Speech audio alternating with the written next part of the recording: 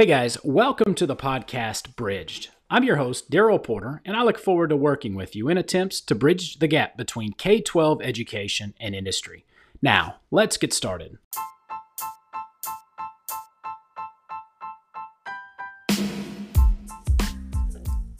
Welcome to the podcast Bridge. Wow, so here we are, episode 2.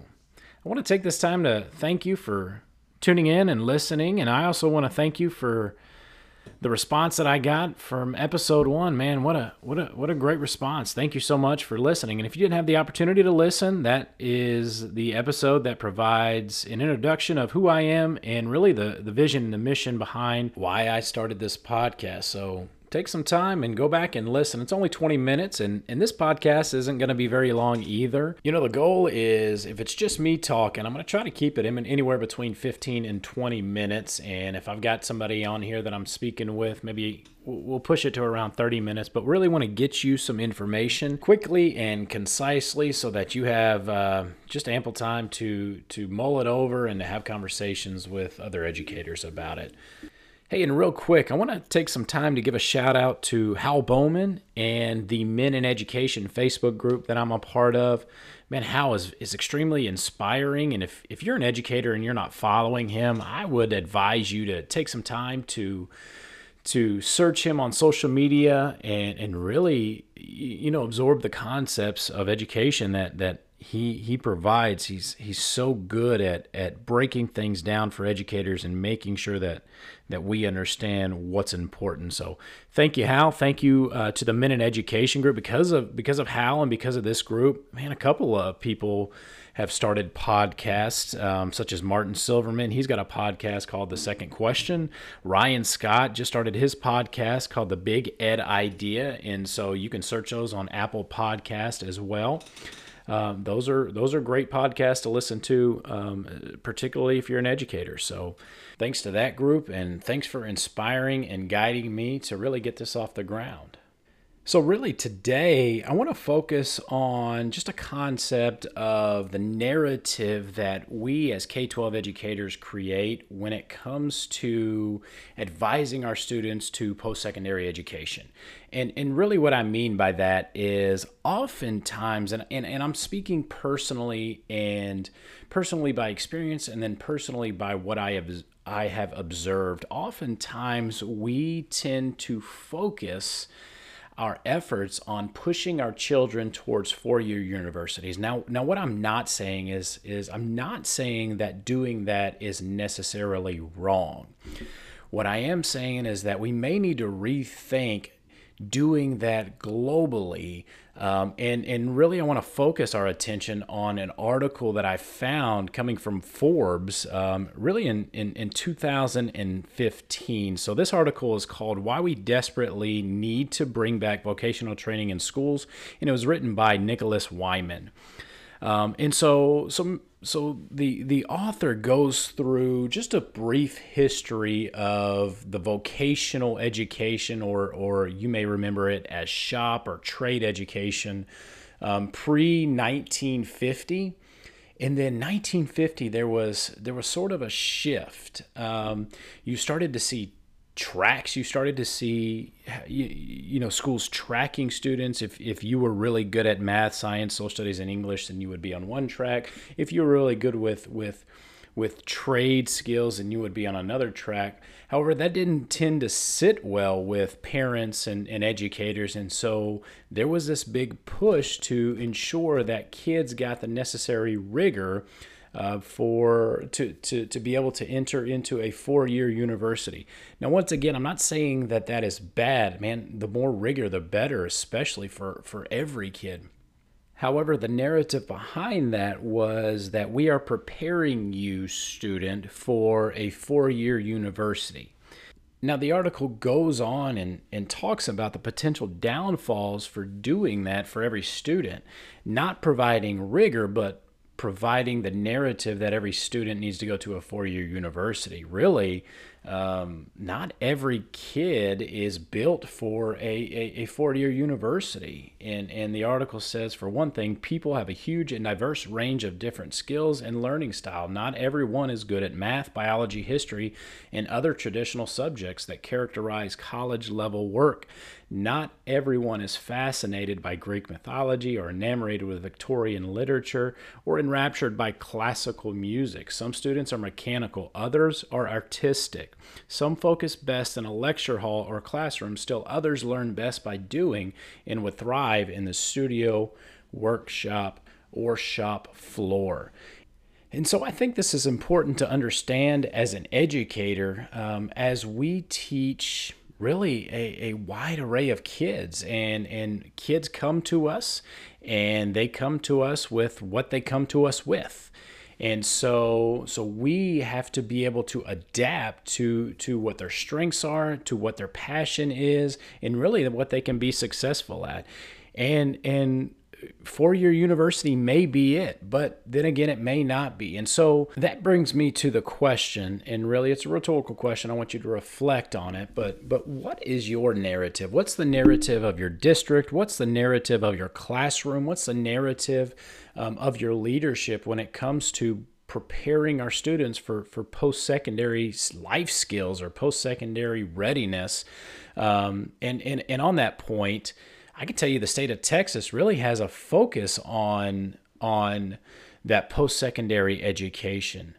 And what I mean by that is, and this is going to be in another episode, but I'm going to talk in that episode a lot about the industry-based certifications, but that's part of accountability. That's part of the what we call the CCMR, the College and Career Military Readiness piece of the accountability. The industry-based certifications, if a child obtains an industry-based certification, then they've met that indicator. It's essentially equivalent to a student making a particular passing score on the SAT or the ACT or TSI or anything like that. And so there's this push to provide relevant industry-based certifications to our students. And so once again, I'm going to ask that question of reflection. What's your narrative? How, and I'm not necessarily talking about what do you say,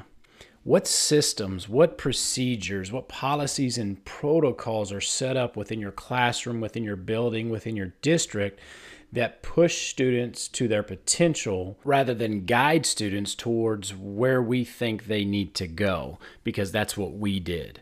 A lot of times we talk about, in order to be successful, you have to obtain a 4-year degree. Although I will say here lately, within the past 5 or 10 years, I have seen that type of dialogue shift, because there's been so many people that have obtained success without necessarily getting that 4-year degree. Now, once again, I'm not saying that 4-year degrees are bad. Man, I've got 3 of them.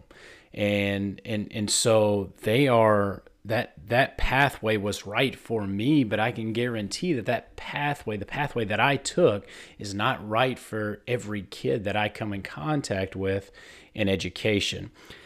And so our narrative, we need to be very mindful about how we advise kids, how we talk to kids, our mannerisms whenever they talk to us about their desires, because there's not a shortage of stories out there about how a teacher or an educator has deflated a kid's dream because they didn't feel like that was right for them. Even if it was with good intentions, we still need to be mindful of that. Now, there are many districts, particularly across the state of Texas, and I'm talking about the districts in the state of Texas because that's where I am, but there are many districts that are doing great things to bring awareness to these trades and vocational opportunities. I can tell you personally, I work in a district where the CTE program has 29 different programs of study ranging from culinary to cosmetology to next year we're implementing an aviation maintenance program, a drone program, engineering. And so there's all kinds of different opportunities for our students to be exposed to. And many other districts are doing the same. So there is a shift in that mindset, but we've got to continue with this momentum. We've got to continue to make sure that these vocational opportunities and these trades are properly exposed and not we're not just pushing kids towards something that we think that they need to go to. And that can be dangerous, particularly with the fact that within the state of Texas, the endorsement is chosen at the 8th grade level. And so it's often early and kids switch back and forth, but we've got to make sure that there are systems set in place that if a kid changes their mind, they still have the opportunity to pursue what they want to do. I mean, how many of us changed our majors in college and we're asking kids to choose an endorsement at the 8th grade level? And so when it comes to our narrative really encompasses more than just our speech. It encompasses how we advise kids and how we listen to kids, what classes we have set up at the middle school level to prepare our kids for the endorsement that they're going to choose as they enter into high school. And so I ask you one final time, what's your narrative? What's the narrative that you are bringing forth to the students that you're serving in regards to post-secondary readiness and in regards to making sure that our students are prepared for life after high school? That's it. And so I hope that I provided some information for you as an individual to reflect on, to kind of think about how you are speaking to kids and how you're setting up opportunities for kids to be successful in what they want to do and not what necessarily they're told to do. And also, if you are an educator, I hope this information was good enough for you to bring back to your workplace and start having those discussions. Now, if you are a business an industry representative, I really think the information in not only this podcast or not only this episode, but the episodes that we're going to have is extremely valuable for you. And I want to end with this quick story. Now I have the opportunity to work with, I've got 11 different industry partners with this P-TECH program.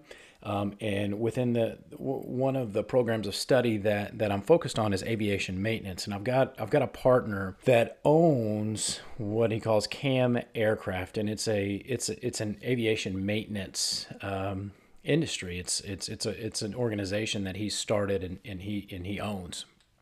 And the conversations that I have with him, his name is Cliff, are extremely rich because he talks about the instruction that we can give in high school in this P-TECH program, in the aviation maintenance program, combined with dual credit classes, that gives a student an opportunity to make a really, really good living, and not just a living, a great career straight out of high school. That industry is it's booming, and even his business is booming. And I know we're in COVID right now, and I know that you're seeing a dip in the airline, but these private aircraft owners still need maintenance on their aircraft, and so that's where he's seeing a lot of his business, and he's looking for students, and he's really trying to create this pipeline, and so the narrative that we're creating together,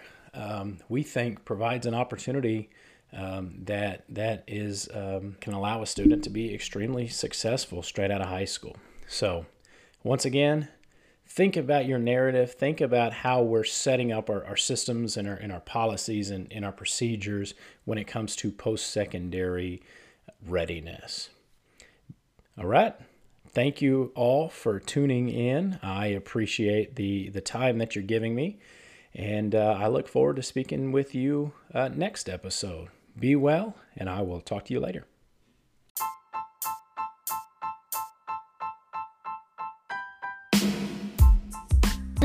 Thank you for listening to my dad's podcast, Bridged.